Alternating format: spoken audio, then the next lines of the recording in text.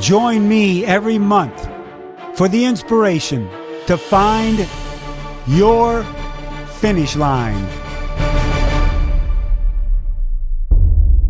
Hello, everyone, and welcome to another edition of Find Your Finish Line, presented by Curad Performance Series, the official medical supplier of Ironman, where you can find the far infrared kinesiology tape at Walmart, Ironman.com, and on Amazon. I'm Mike Riley, your host, and this podcast is not only about you being able to find your finish line at a race or an event, but also in life. We'll talk to people from all walks of life that have jumped over those hurdles to get to the finish lines of today. And my guest has jumped over a lot of hurdles and gotten to a lot of finish lines. She is 77-year-old Cherie Gruenfeld. Hello, Cherie. Hi, Mike. How are you today? Well, I'm happy to be here with you. Well, you are considered Kona's golden girl. You've got yourself 28 races, Ironman races under your belt, 18 age group wins. You've won the world title in Kona an amazing 13 times. You've got 4 70.3 Ironman championship wins, and you're also a member of the USA Triathlon Hall of Fame. And when someone goes through your resume like that, Cherie, does sometimes you sit back and go, wait a minute, did all those things happen? It seemed to happen so fast. Yeah, that's for sure. You know, I listen to that kind of thing and I can feel the memories of some of them and how those things felt. It's hard to believe that that's me and that it's actually happened. You know, I've been around a long time. I know, but it's, you know, like anything that is a pillar and you're an institution in our sport and part of the Ironman family. I can't imagine after all the years that obviously I've been there and the other races that you wouldn't be involved with Ironman. You don't see any end in sight, do you? I hope not. Yeah. Not that. No. I didn't mean that kind of end, you know. Well, you just called me an institution, you know. Yeah. I meant the end of racing, you know. Yeah, okay. You know, have been thinking about it. And everything I liked about the racing and the Ironman and all of that kind of thing, you know, I like the challenge. I like always having a goal. I love the people that are in the sport. So why would I ever want to get out of it? You know, so I kind of feel like as long as I can, I'm there. Well, that's a great philosophy because there's so many people of your generation that we all know that more or less, even in their 60s, I have friends in the 60s have kind of given up on having those big goals that they set for themselves. Why do you think that happens? Well, it's an easy thing to have happen because you never forget how you used to be able to perform as you move through and you hit your 60s and 70s and so forth. And it's easy to get frustrated and say, you know, I just can no longer do this, instead of saying, I can no longer do this like I used to. But let's reset the goals and work on what is now realistic. And some people just are not willing or able to do that kind of thing.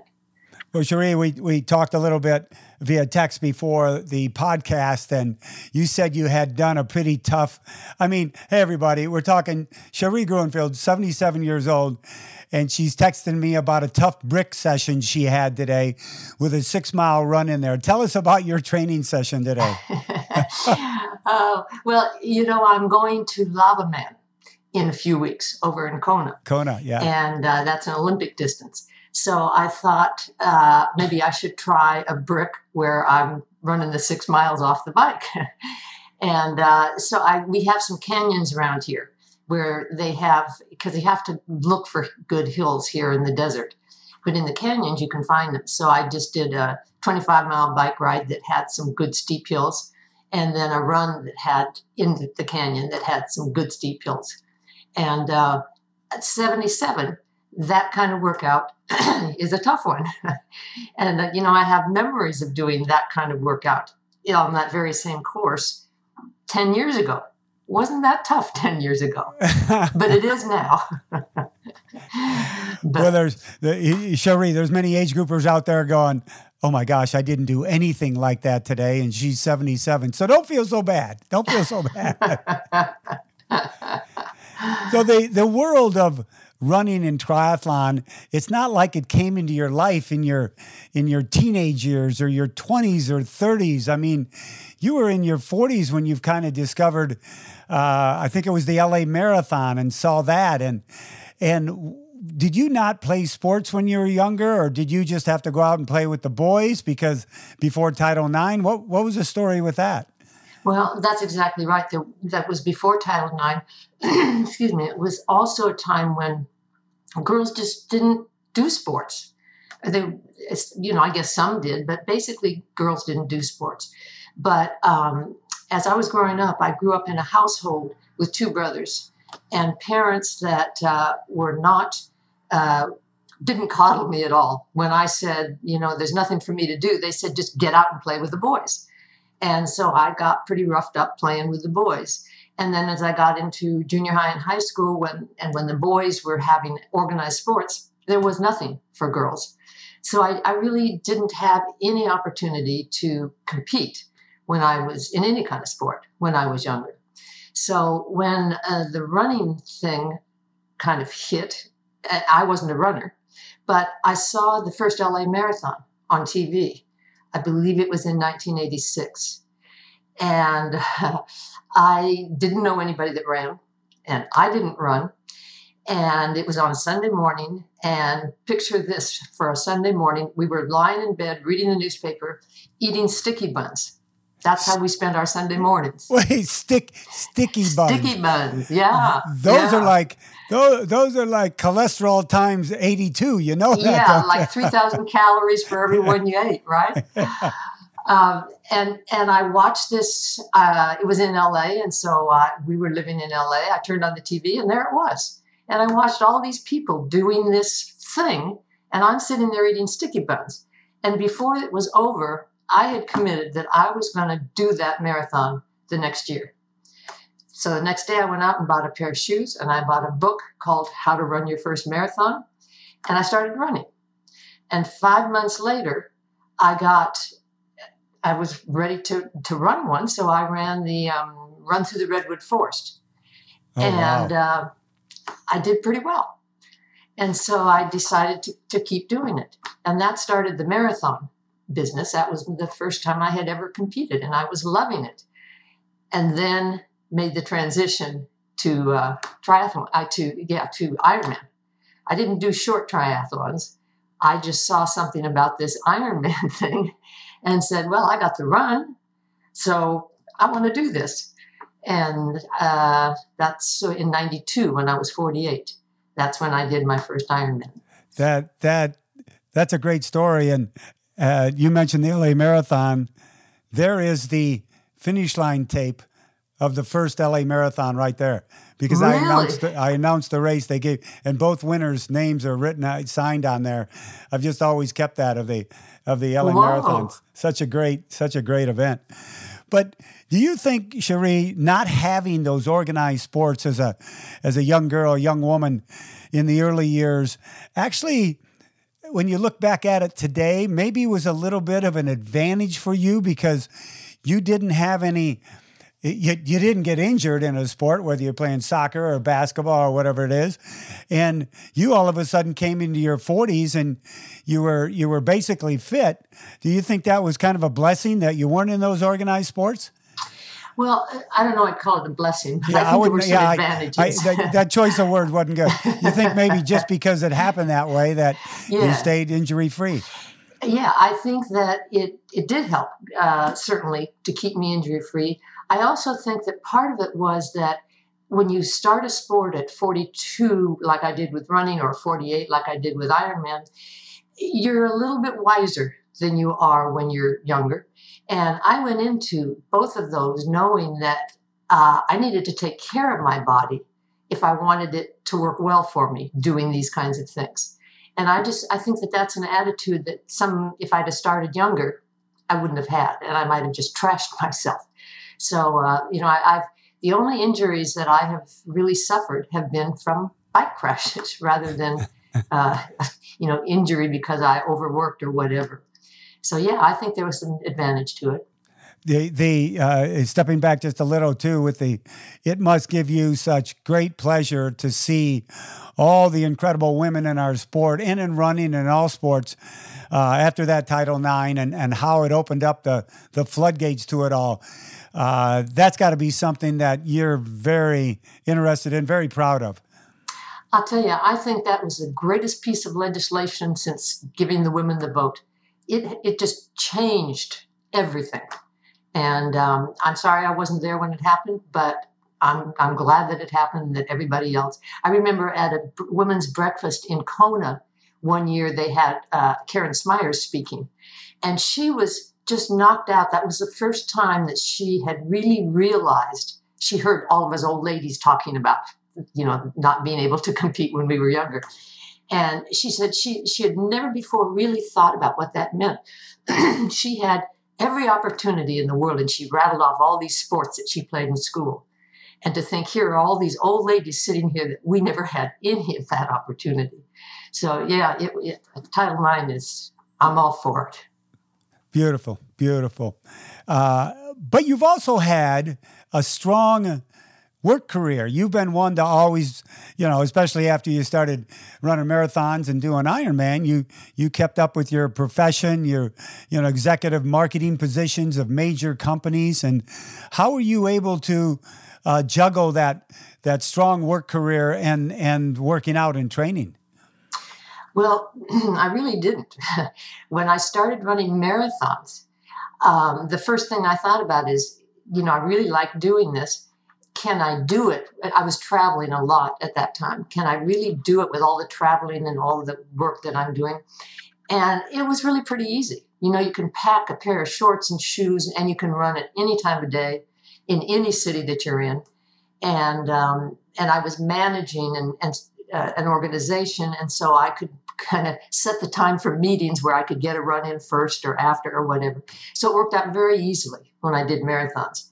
But when I decided that I wanted to try this Ironman thing, particularly since the only thing I had was the run, I didn't know anything about biking, and I could swim, but I wasn't really a swimmer.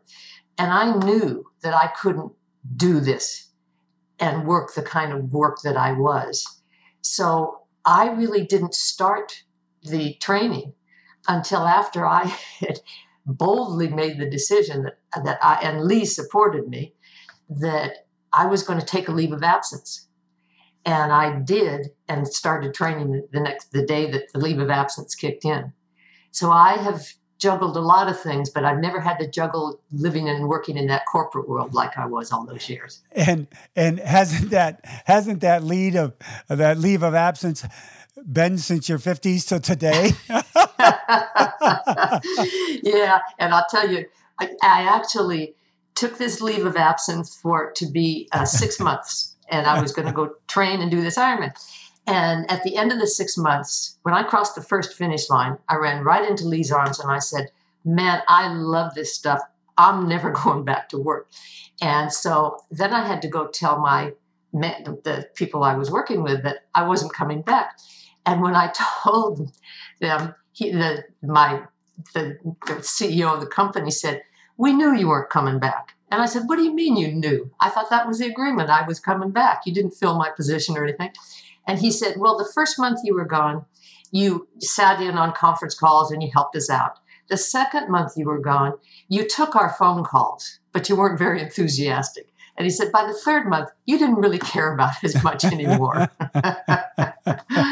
So I guess it was time for me to move on. I love it. He had you all figured out. Hold on, everyone. We'll be right back after a message from our sponsors. Even after 40 years on the microphone at thousands of events, welcoming hundreds of thousands of athletes to the finish lines, I am still in awe by the incredible endurance of each and every athlete and what you display. The physical exertion, the sweat, and the challenges you put your body through deserve a level of support that match your dedication. As the official medical supplier for the Ironman US Series, Curad Performance Series lineups of wraps, tapes, bandages, supports, and braces give you, the serious athlete and weekend warriors alike, the optimal support needed to keep moving, including new far infrared kinesiology tape technology, which reduces energy made through body heat back to targeted areas to help you heal faster and enhance performance. So don't you let sprains and muscle pain hold you back. Recover smarter and shop the entire Curad Performance Series on Amazon. Cherie Gruenfeld, she's speaking of Lee Gruenfeld, her husband, who graciously wrote my book with me. But speaking of an author, somebody else is an author right there. Cherie Gruenfeld with her book I've got on my shelf, Become an Ironman. When you did the first Kona, and that was, what year was that? 92. In 92. I missed you that year, didn't I? Was that? No. You missed calling me in? Yeah. What year? So. What year was it that I missed you and Lee yelled at me? Oh, I remember that. I don't remember, but it wasn't the first because. Yeah, it wasn't the first. So. Yeah, I heard this voice and I thought, I didn't realize you were saying that to everybody. And I thought, how does this guy know me?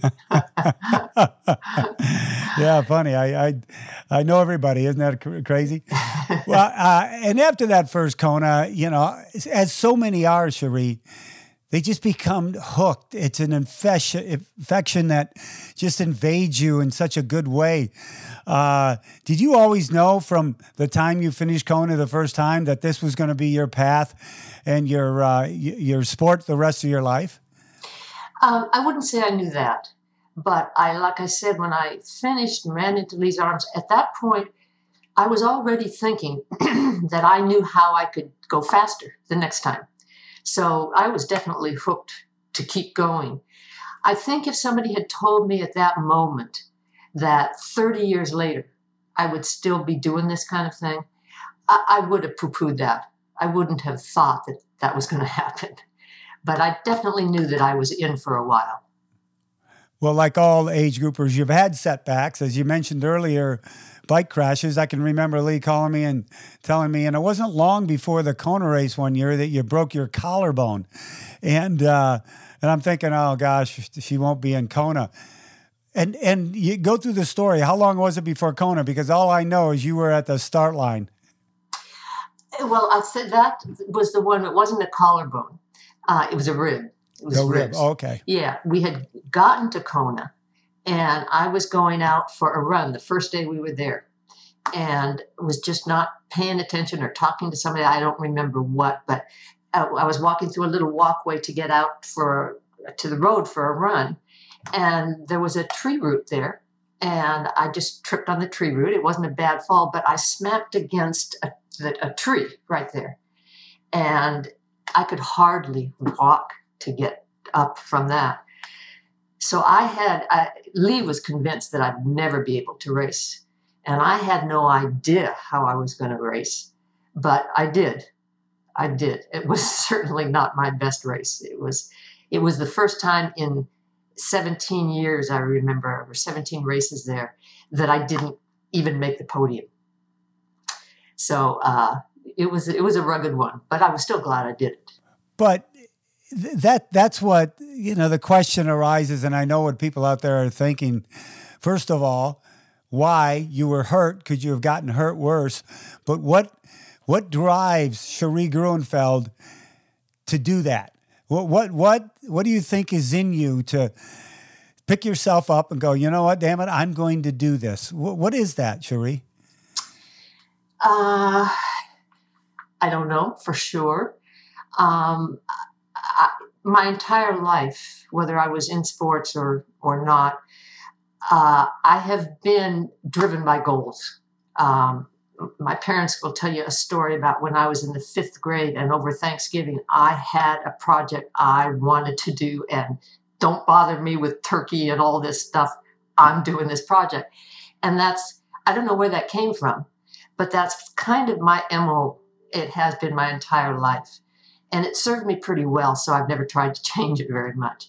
But that's truly it. If I've got something that I set out to do, unless I'm dead, I'm going to figure out a way to do it. At least that's been the case in the past. We'll see. Yeah. And that's why I truly wanted to have you on the podcast, because you hear, especially the last 2.5 years, as you know, Cherie, with the pandemic and everything, it's amazing how many excuses come out of people's mouths and how many negativities are out there that you almost don't want to hear. Do you think that the positive side of people has a tough time to come out during tougher times? I wouldn't say that. I would say that the positive side of people, if people have a strong positive side, it's going to come out when they're being challenged with some real tough times. If people don't necessarily, there are people that just don't, if they are presented with a situation, they don't go for the positive first.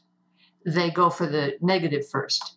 And in that case, then something like the pandemic is real tough on people like that, because it was those couple of years, it was tough to find the positive. So I think that's what got to a lot of people, is they just weren't able to dig through the negative and get to the positive, try and pull something out of it. But that sounds like I know something about what I'm talking about, and I really don't. So you do. Experience is everything, and some people say getting older is a part of life that you look forward to because you've made mistakes before.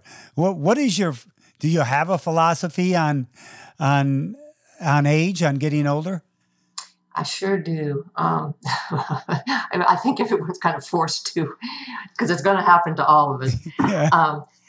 Since I moved into the old category, which has been a lot of years now. When was that? When do you think? I don't think you're in the old category. You'd kick my ass out there. I mean, geez. There's no fighting it. I'm in the old category. But I've always understood that you have to age. It happens. But you don't have to get old. And so I think if you kind of keep trying to, it's a delicate balance. When I'm speaking now about the athletic part of it, it's a really delicate balance to keep pushing yourself. Because if you just say, I'm older now, I can't go that hard, then you can't. But if you keep pushing yourself, trying, you're going to go better than if you didn't push yourself. But if you expect to meet those goals that you used to meet, even 5 years ago at an age like mine, you're just going to be disappointed. It's going to be awful because it's not realistic. So you have to kind of get in the middle there where you're still pushing and trying, but understanding that you got to have goals that are reasonable, and then be satisfied when you accomplish those goals and not think about, well, man, that's an hour slower than I used to be. So it's tough. It's really frustrating and tough. But the aging thing is there. And I'll tell you something else, Mike, is that this sport, to succeed in it, you need physical strength. But you also need, and perhaps even more, you need mental strength.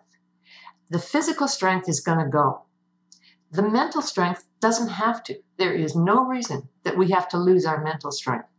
So if you keep that, that's going to keep pushing you to try and keep on doing better, or just hanging on.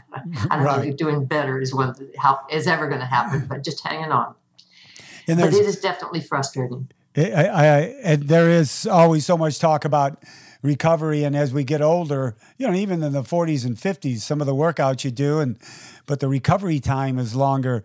Do you find that a tougher part of your training regimen? Like, oh my gosh, I did the brick today, and I know what I'm going to be able to do tomorrow or not be able to do tomorrow because of recovery.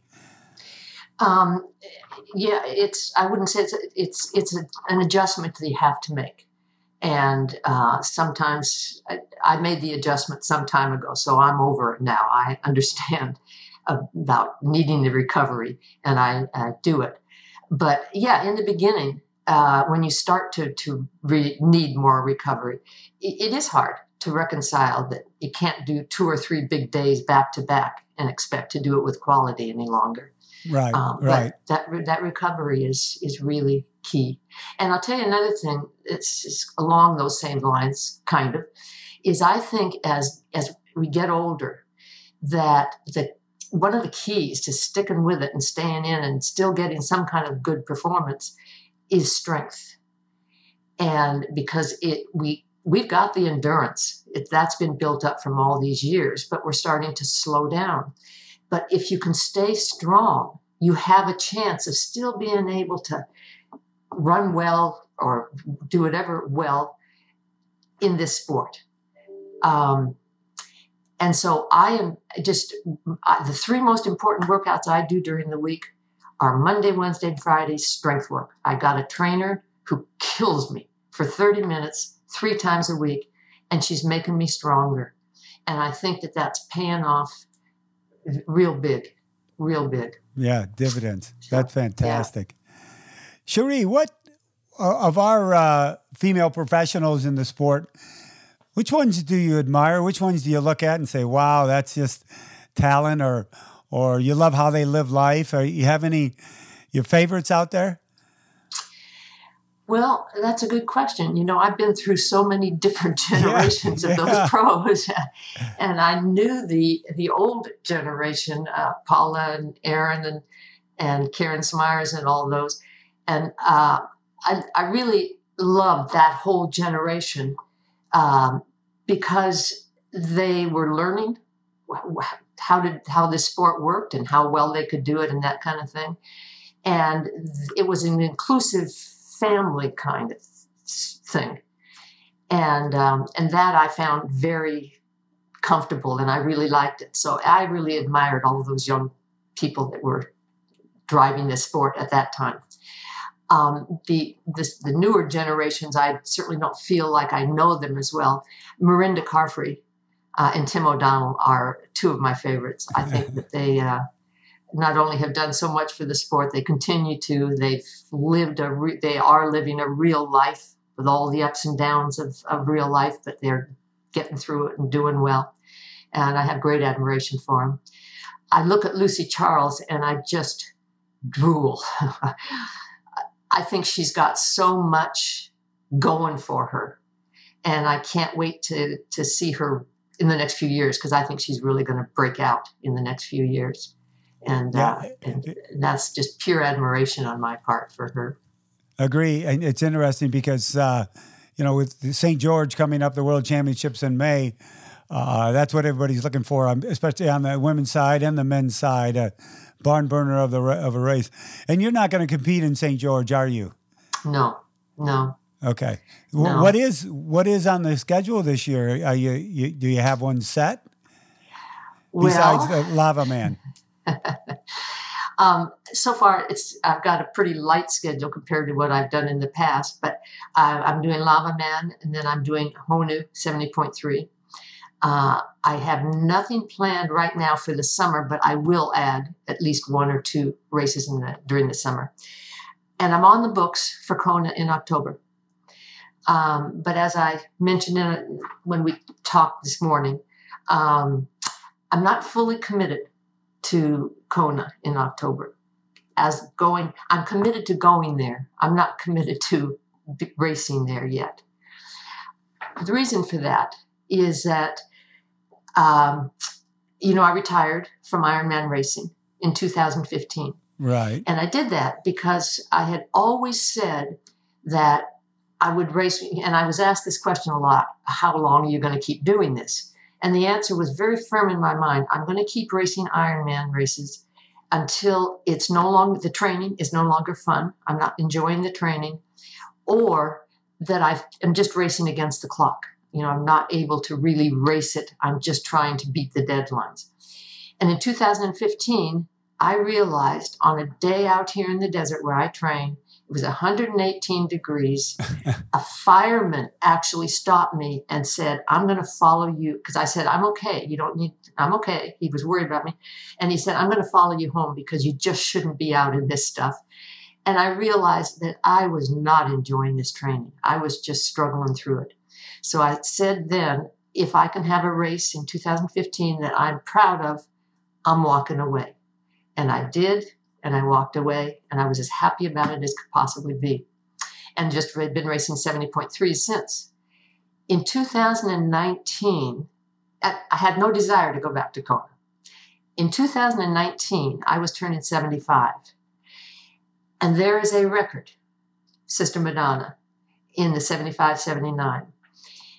And I kept looking at that, and I thought, I think I could break that. That competitive spirit, I know it came out in you. The old analogy of the new age group. So it clicked for you, didn't it? It did. And so I said, that's it. I'm going back 1 year. And then I qualified, and I was all set to go. And then in July, I had a medical issue. And so that year was off the books. So I was ready to go again in 2020. And I thought, well, I'm a year older, but I still think I can do it. So I'm going to go. And I was prepared to qualify, but we all know what happened in 2020. So then now my opportunity, it was either St. George or Kona. I don't have the desire to just do another Ironman. I have the desire to do one more Kona. So St. George was not a draw for me at all, even though I like racing the 70.3s there. So I said, 2022 in Kona, I'm 78. It's a far different feel. The years between 75 and 78 have taken their toll. I can feel those 3 years in my performances. So I don't know how things would go in Kona. But, and I don't know how the training, I just don't know if I'm ready to put my body through another summer of intense training, because our deserts here are, 115 degrees all summer long, to do it one more time. But I have a no-go date of when I'm going to make the decision. And what's drawing me to go is that I believe that I might spend the rest of my life asking what if I didn't go. If I stay home and don't even try and live the rest of my life wondering, what if you had tried? How would you have done? I'm not sure I can live with that. So I don't know if I'm going to say yes or no on any given day, Okay, well, we'll see. So stand by. Thank you for your honesty with that. And although people should live with the philosophy of no regrets, because then they do, jump off that cliff and find out what they're really made of and what they can do. And I understand that in you completely, Cherie. So it wouldn't surprise me to see you at the start line in Kona. But that's completely up to you. But I'll be waiting. I'll just tell you, I'm going to be on the pier. I'll be out there somewhere. And just think, you get the race on Thursday, and then you can just yell at everybody on Saturday at the men's race. That's right. You can be laughing at all of us still working. You're just waving. That's right. Well, for sure, if I do it, I want you on the microphone when I come in. I guarantee it. I guarantee it. But then all of a sudden, I know you're going to turn 80 and we're going to have the same conversation. Okay, Mike. No, we're not. 80 to 84 age division. No. You know who I admire is, the Japanese fellow. Hiromi. Hiromi Anadu. Yes. Yeah. He's talking about at 90, and he's just as bound determined to go as possible. What a guy. He's just a fire plug, isn't he? It's just something else watching him. Yeah. Cherie, you're a passionate person. You're one that loves life, but you also love helping people. And for the last 17 years, you started an organization 17 years ago called Exceeding Expectations. You call them your EE kids. And back 17 years ago, you had like 12 or 13 kids do a little mini triathlon because you gave a talk out in, I think it was Riverside County, and to some underprivileged kids. And all you wanted to do was help. Exceeding Expectations has to be something that fills your heart and soul. But to be able to see what you're doing for the kids, it's beyond words. Why don't you take us through that?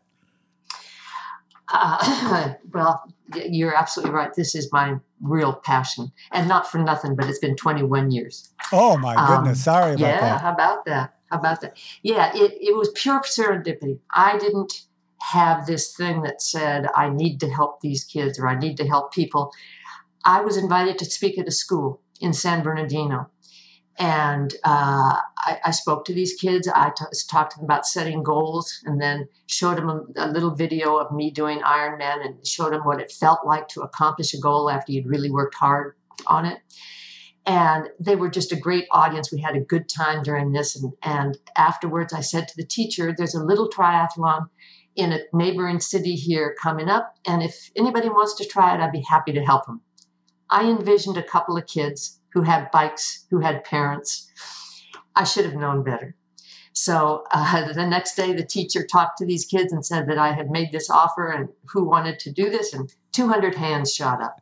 Oh, my gosh. So she called me in a panic and said, what do you want to do? So I said, have anybody that's interested come to the school on Saturday, and I'll select a group of kids. And there weren't 200 on Saturday, but there were a lot of kids and not a parent in sight. And we selected 12 kids, and I started training them. I started training them on the bike. I'm not sure why, because it would have been easier on the run, but I got some bikes from fellow triathletes and started training them on the bike. We took them to the little triathlon, and I got people to swim for them and run for them. And they loved it. They did a great job. They wanted to do it again. So I trained them to do the bike and the run. They did it again. They loved it. They said they want to do it again. And I said, okay, now you got to swim.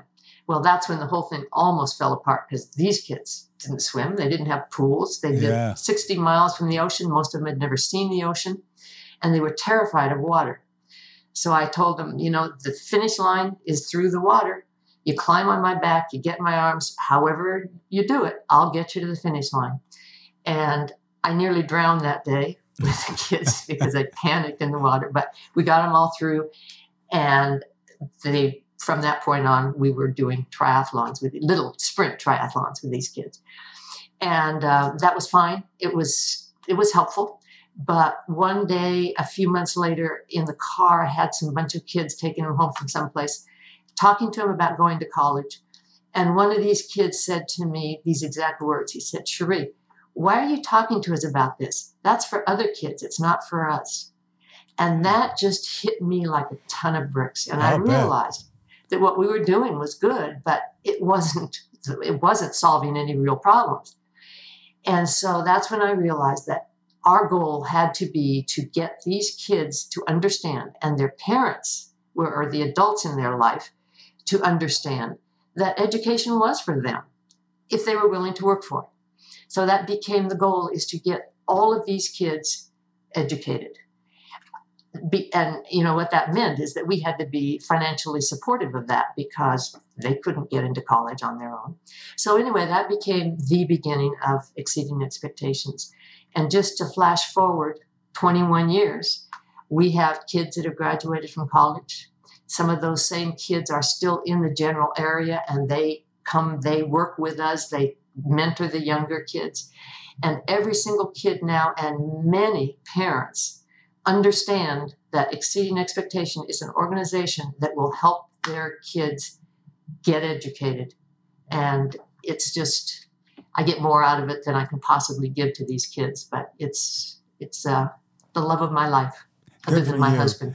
And I know you and Lee, the giving of your time, it's just amazing. And you're paying it forward. I remember my brother Don and I, when we came to the Marine Corps Recruit Depot, when one of your EE kids graduated from boot camp in the Marine Corps. And then didn't he make he had a bit of his life through the Marine Corps. Was it Hector was his name or Oscar? No, Edgar. Edgar. Mm-hmm. Edgar. Mm-hmm. Yeah, he had a really nice short career because he ended up in Japan, where he had a nice gig there. But he had a wife, and they had several kids. And the wife and the family just was not happy with all the time that he spent away. So he got out, and he's moved back. He's in the San Bernardino general area, and he has a nice job, and the family is happy. I don't think he's as happy as he was when he was in the Marines, but he's happy. But we now have a second one in the Marines. Oh. Yeah, he graduated from boot camp, and the only problem he had in boot camp was he got dinged a couple of times for smiling when he shouldn't have been smiling. This is a great kid. So he's doing real well now. Yeah, we'll forgive him for that on the outside world, but the Marine world, they won't forgive him. That's right. That's right. Cherie, you've never been one to hold back your opinion on anything, and which I love. Give us how you think the sport of triathlon is doing overall with everything involved, whether it's inclusivity, whether it's a male, female, whether it's enough races or the price entry fees. How do you think the sport's doing? Gosh, that's a big question. Generally, I think they're doing well. I think that they're very well aware that we have, from the time it started until fairly recently, not been an inclusive sport. And they're very well aware of that, and they're doing better, much better, trying hard to keep it inclusive, to make it inclusive. And it's difficult to do because it's an expensive sport. It's not one that's out in the schools that people can get experience there and get help there. So it's a tough one. I think as far as the females, I know that there's been problems as far as race money and prize money and that kind of thing over the years, which clearly hasn't affected me, but it's certainly clear that the women are racing the same thing that the men are, and that they're not. It has nothing to do with drawing bigger crowds or smaller crowds, and so they should obviously be treated the same. From my perspective, it doesn't look to me like it's a serious problem, but then I'm not in that realm where I would know how serious the problem was, to tell you the truth. I think that the pandemic was really tough on the sport, but I support how they've handled the thing. I think that there was just no easy answers as far as the cancellation of races, and some people just went crazy because they didn't get all their money back and all that kind of thing. I don't think there was an answer that would have satisfied people. And I think that the way that they are coming back, from what I've seen, is astonishing. I think that they're doing I raced Honu last June, so right. June of 21, and I felt as safe and protected and like it was just like old times as you could possibly be during that time. And I think that's because of the organization. So in my book, yeah. I'd give them a good grade. Yeah, and it's going to be a full slate of races this season, as you know, which we're all looking forward to. For goodness sakes, Cherie, when you get a little older, people always want to ask your opinion of things, and it's great giving advice because you've made some mistakes, and you don't want other people to make those mistakes. So, what advice would you give to our age group athletes out there on how to approach both racing and life with a positive attitude? What advice would you give to them? Well, I don't know that I'm qualified to. Yes, you are. Yes, never you stopped are. Me before. Yeah. I feel pretty strongly about this, that you need a balance. This sport that we do is important to us. When we go out and race it, we want to win. We want to do well. But so what if we don't? That's not the most important thing. I do feel that although I love triathletes generally, I just think that some of us tend to take it too seriously and believe that this is life and death stuff for us. and look around you. This is nothing. It's just a thing we do. It's something that we enjoy. It's something that drives us. So it's important to us. But look at your life. There are so many other things that are important to us, and those are the things that really count. So I think that my advice would always be to people is just put it in perspective. Don't let it just take over your life. I agree. It's interesting how when something comes into your life and it's a very positive side of your life, people have a tendency to push away some other things, and thus they lose balance. So even though they're a great triathlete, they may end up not being a great father or brother or sister or mother, So the balance thing is absolutely everything. So I know you and Lee have listened to the podcast, and my last question, I call it tri-table racing. It comes out of the Baja 1000 racing. That, as you know, Rose and I have friends that race down in the Baja in their cars and everything. And afterwards, they sit around the table, and it's called table racing. They reminisce about the event, what happened, or reminisce about other events. So this is tri-table racing. Pick out any event or any time in your career of an event or something happened at an event, funny or sad, that you want to reminisce with us about, sitting down at the table and chatting it out. Whoa, I should have thought this one through first. Yeah, I don't like anybody having the time to think it through. It's just off the top of your head. Let's talk about in 2015. And I already told you this was the time I was going to Kona. I wanted a race that I would be proud of in order to quit, in order to call it a day of Ironman racing. I didn't know at the time exactly what it meant, what a race that I would be proud of would mean. I thought it involved probably winning, but there's more than that. I had won some races that I liked them and I liked winning, but I wouldn't say I was really proud of them. So I was looking for something I was proud of. And I had some competition. Natalie Grabau, who's a lovely lady, she had raced with me in Kona for a lot of years, and I had always been able to beat her. She was a good competitor, but had never taken it from me. So I looked at her as my main competitor. There were others there too, but I looked at her as my main competitor.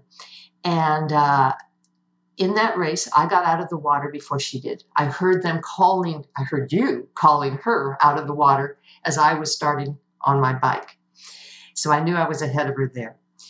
And then she's a strong biker. And she passed me maybe mile 40 on the bike. And I never saw her again. So, she had a good lead. And but did you try, Cherie, not to start, did you try staying with her and said, oh, I need to hook on or anything like that? No? No, I didn't. I didn't.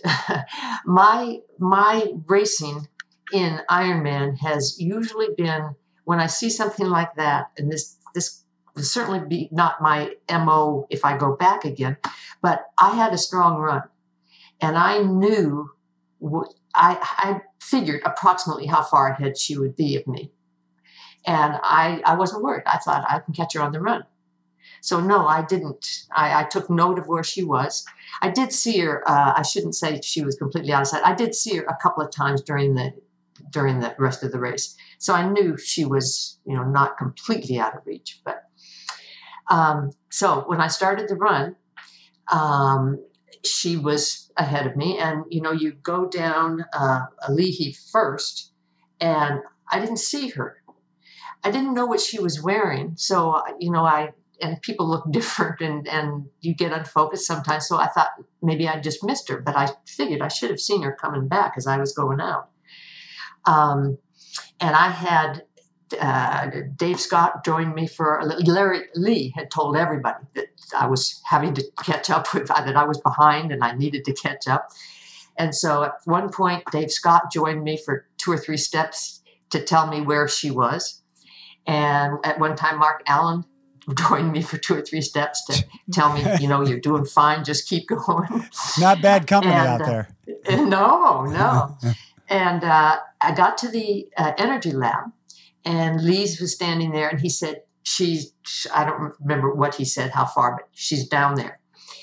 Well, by that time it was dark, and I didn't know precisely what she was wearing. And when I was turned around and to come out of the energy lab, I saw this woman that I thought was Natalie, and I passed her. So I thought, this is good. Now I'm ahead. If I can keep this pace, I got this, because I know she's not going to speed up, and I can keep the pace. So I was feeling comfortable. I got to the top of the energy lab, and Lee was there, and he said, and pointed, so many minutes ahead. And all of a sudden my heart sank, and I thought, whoa, wait a minute, what is this? I thought I was ahead of her. He said, no, she's ahead of you. So I just kept running. And the reason that I point this out, that this is such a special moment to me, is because when I look back on this day, I could easily have simply panicked and lost my run, or I could have just given up. I could have done a lot of things, but I just kept moving at the same pace. Like my game plan was just fine. I stayed very, very calm. Just before the big hill coming into town to go down Polani Hill, a friend, jumped out on the road in front of me and said, she's right up there. And I looked, and Natalie was in the light at the top of the hill. And so I just cranked it on, and I passed her before she'd taken another 5 steps, I guess, and ran down the hill. Lee was at the bottom of the hill just going ape crazy, because he was expecting to see Natalie first and then to see me just totally dejected. And there it was me, and I was running like a madman, and came into the finish line like 3 or 4 minutes ahead of her. And she was so lovely. For me, that was the first time that I thought all day long, I'm so glad I won, because now I don't have to come back again and race this thing. And she was just lovely she thought she had that race won, and she had every reason to believe she had that race won. And to get passed on that hill that's really a toughie to take. And she said, my head said go, and my body just couldn't. And I just can imagine how awful that was for her. But she was just lovely about it. And we hung around for a while. We went and got a massage together, and we had something to eat together. And we got her with her husband. And so that to me was the race that I was proud of. It meant I could stop doing Ironman races and be so happy with it that I could come back the next year and watch and be perfectly happy. And Natalie won the next year, which made me really happy. Yeah, she did. So, yeah. And you know what? Maybe in 2022 in October, we can see another proud Cherie Gruenfeld moment. You never know. I'm just saying. I would hope so. Cherie, thank you so very much for your time. You are so lovely to be. We're honored and for you to be a part of our sport. You're a leader. You're a person that inspires others just by your actions, but your words are so powerful. So thank you very much for all you do. And I just can't imagine, a racing world that you're not out there at the start line because you retired, so to speak. So hopefully that'll never happen. Oh, bless your heart. Thank you very much. You're welcome, Cherie. And if you want to, Cherie's got her own website, Cherie at CherieGruenfeld.com. Plus, the eefoundation.org if you'd like to know more about Exceeding Expectations, Cherie's organization. Go to eefoundation.org and find out all about it there. Thank you again for joining us, and thank you to Curad Performance Series, the official medical supplier of Ironman, where you can find at Amazon, at Walmart, on Ironman.com. And if you enjoyed the show, give us a review if you would. We'd love to hear from you. You can pick us up everywhere on Spotify, Overcast, or on my website, MikeRiley.net. Thank you very much, everybody. And like Cherie says, don't sweat the small stuff. Don't be so engrossed in what you're doing, you forget about the good things in life. So take care of yourselves out there, everybody. My warmest aloha.